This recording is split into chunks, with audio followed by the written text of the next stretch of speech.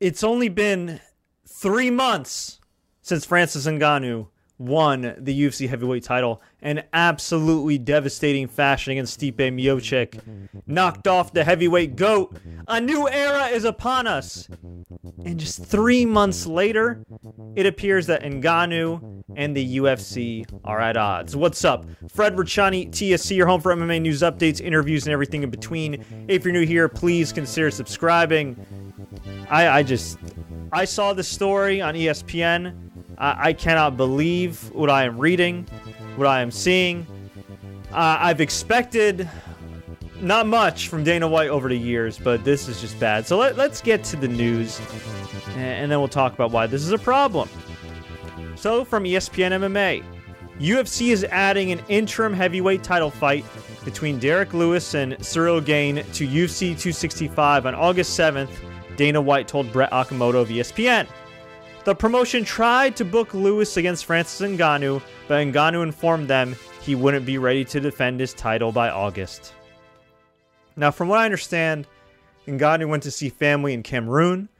He's the first Cameroonian world champion. It's a big moment for him. He got not one, not two, but 3 African fighters as world champions. It's a great moment for the sport. It should be celebrated. They should be planning UFC Africa once it's safe. But no.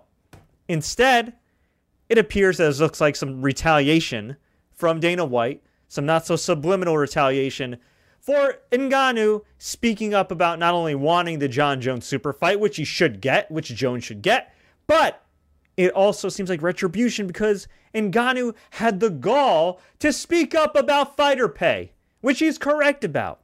And yes, I understand that when he was speaking up about fighter pay, he's talking about the Paul brothers, who are massive, massive stars, known worldwide. But his point stands. I mean, MMA fighters should be making more. And if you want to argue, oh, well, these guys, there's a pay scale, blah, blah, okay. But the fact that your world champions aren't making a minimum of $1 million compared to boxing, compared to other sports, I mean, this is a rhetorical question, but does Dana White and the UFC, do they not have any shame? Like, if my champion, disclosed pay, whatever that is, was making, I don't know, let's just throw out a number, $300K, $400K, even $500K, and I made millions of dollars on a pay-per-view, yeah, I'd be embarrassed. I'd be ashamed because you want to compare yourself to all these big sports leagues, yet you barely pay your fighters remotely what they're worth. And it's not just Ngannou. It's Jon Jones. And yeah, you could say a lot about Jon Jones. Maybe he's not a good person. I don't know. But the bottom line is the dude has been great. Well, for the bottom line of the UFC, and yes, they've shielded him from some criticism in the past. Yes, they've protected him here and there. Okay, but it went both ways, all right? The guy clearly had some issues over the years that they had zero problem exploiting for their own gain. But now that he wants to cash out after a decade of dominance, you know what? Jon Jones doesn't want to fight.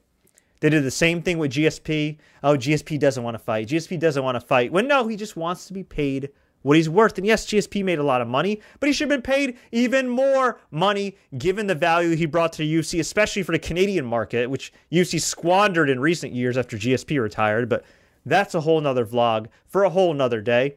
And if GSP doesn't want to fight anymore and he's retired, why did you not let him fight Oscar De La Hoya in a boxing match under the Triller banner? So anyway, it gets worse. It somehow gets worse and even more appalling. So let's get to some quotes here. So let's get to the positives. Derek Lewis, as he should be happy, and his manager, they released a statement.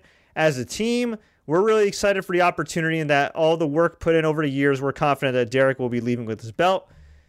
And then Cyril's manager, Fernand Lopez, said, "This is the type of challenge that we love in MMA Factory, how to finish Derek Lewis without getting caught by that bomb he possesses. Cyril and myself are so excited for this one." Okay, that's all positive. Great news, right? Until you read what Mr. Ngannou's agent says. And this is from Ngannou's agent, Markel Martin, via Brett Okamoto. "This comes as a complete shock. To make an interim title so soon, if you look at the history of the division, it comes as a surprise. Francis is just now returning to the States to begin training, and he won the title just 3 months ago. We're unsure of what the reasoning is behind this, but we hope to get clarity soon and figure out something with the UFC soon. At the end of the day, they're in control of these decisions. You have a guy in Francis Ngannou who could be the modern version of Mike Tyson in MMA. I mean, he pretty much is in terms of some of his fights ending so quickly. And the guy has improved. He's busted his ass. He utilized the company resources like the Performance Institute. He's done his thing. He got his ass kicked in the Miocic fight, the first one, although he did kick some serious ass in that one too, but gassed out. And he went back, rebuilt himself, earned his way to another title shot, got the win in devastating, legendary, highlight reel knockout fashion. I mean, that knockout will give Miocic nightmares the rest of his life and other fighters that will have to fight Francis Ngannou. This guy was homeless at one point, started from nothing. He is an inspiration, not just to people in Africa, but people all around the world. He's as good of an ambassador as you could get in any sport, not just MMA, any sport. And this is how you repay him? He waited patiently for months and months and months for Cormier and Miocic to finish their trilogy. Months and months and months. And it just kept going and going and going and going. And he finally gets his shot, has the big knockout finish, speaks positively about his journey and overcoming the odds. This is a guy that could be a real role model. He is a real role model. And you want to punish him by doing an interim title fight. Just absolutely ridiculous. None of the other 24 titles that the UFC's created out of thin air are available. You had to do the heavyweight title. Man, I don't know what to say. I guess I'll just say this. I'm happy that Francis Ngannou has a cameo in Fast 9 or F9 or whatever the hell the new Fast and Furious is with John Cena.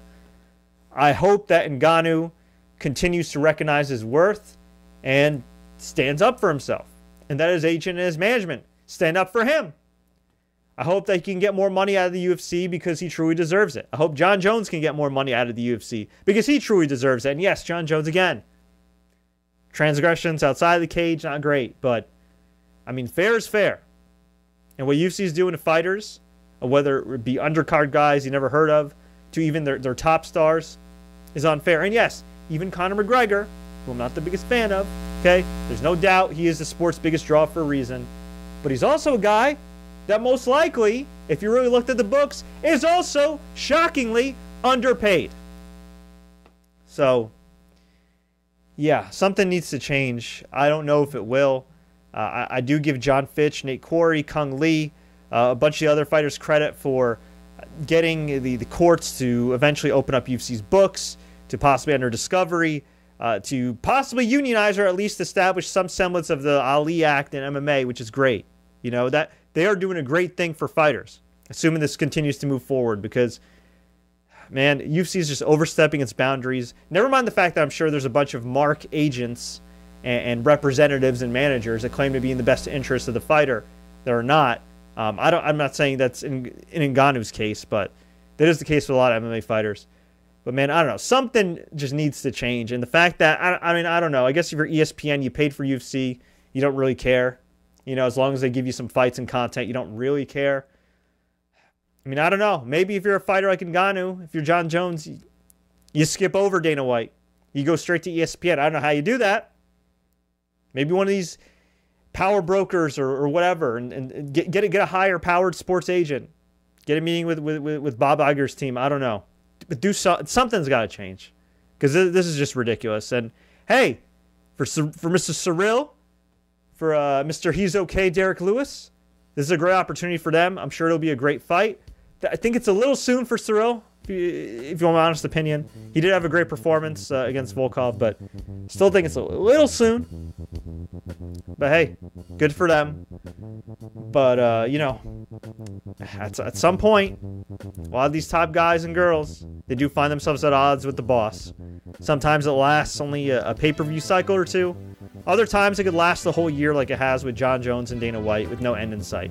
We don't know, but I'll say this. Whether you like certain fighters or you don't, I'm absolutely on the fighter side. I wish them the best. In this case, I certainly wish Ngannou the best, and it's about damn time these fighters get paid, for real.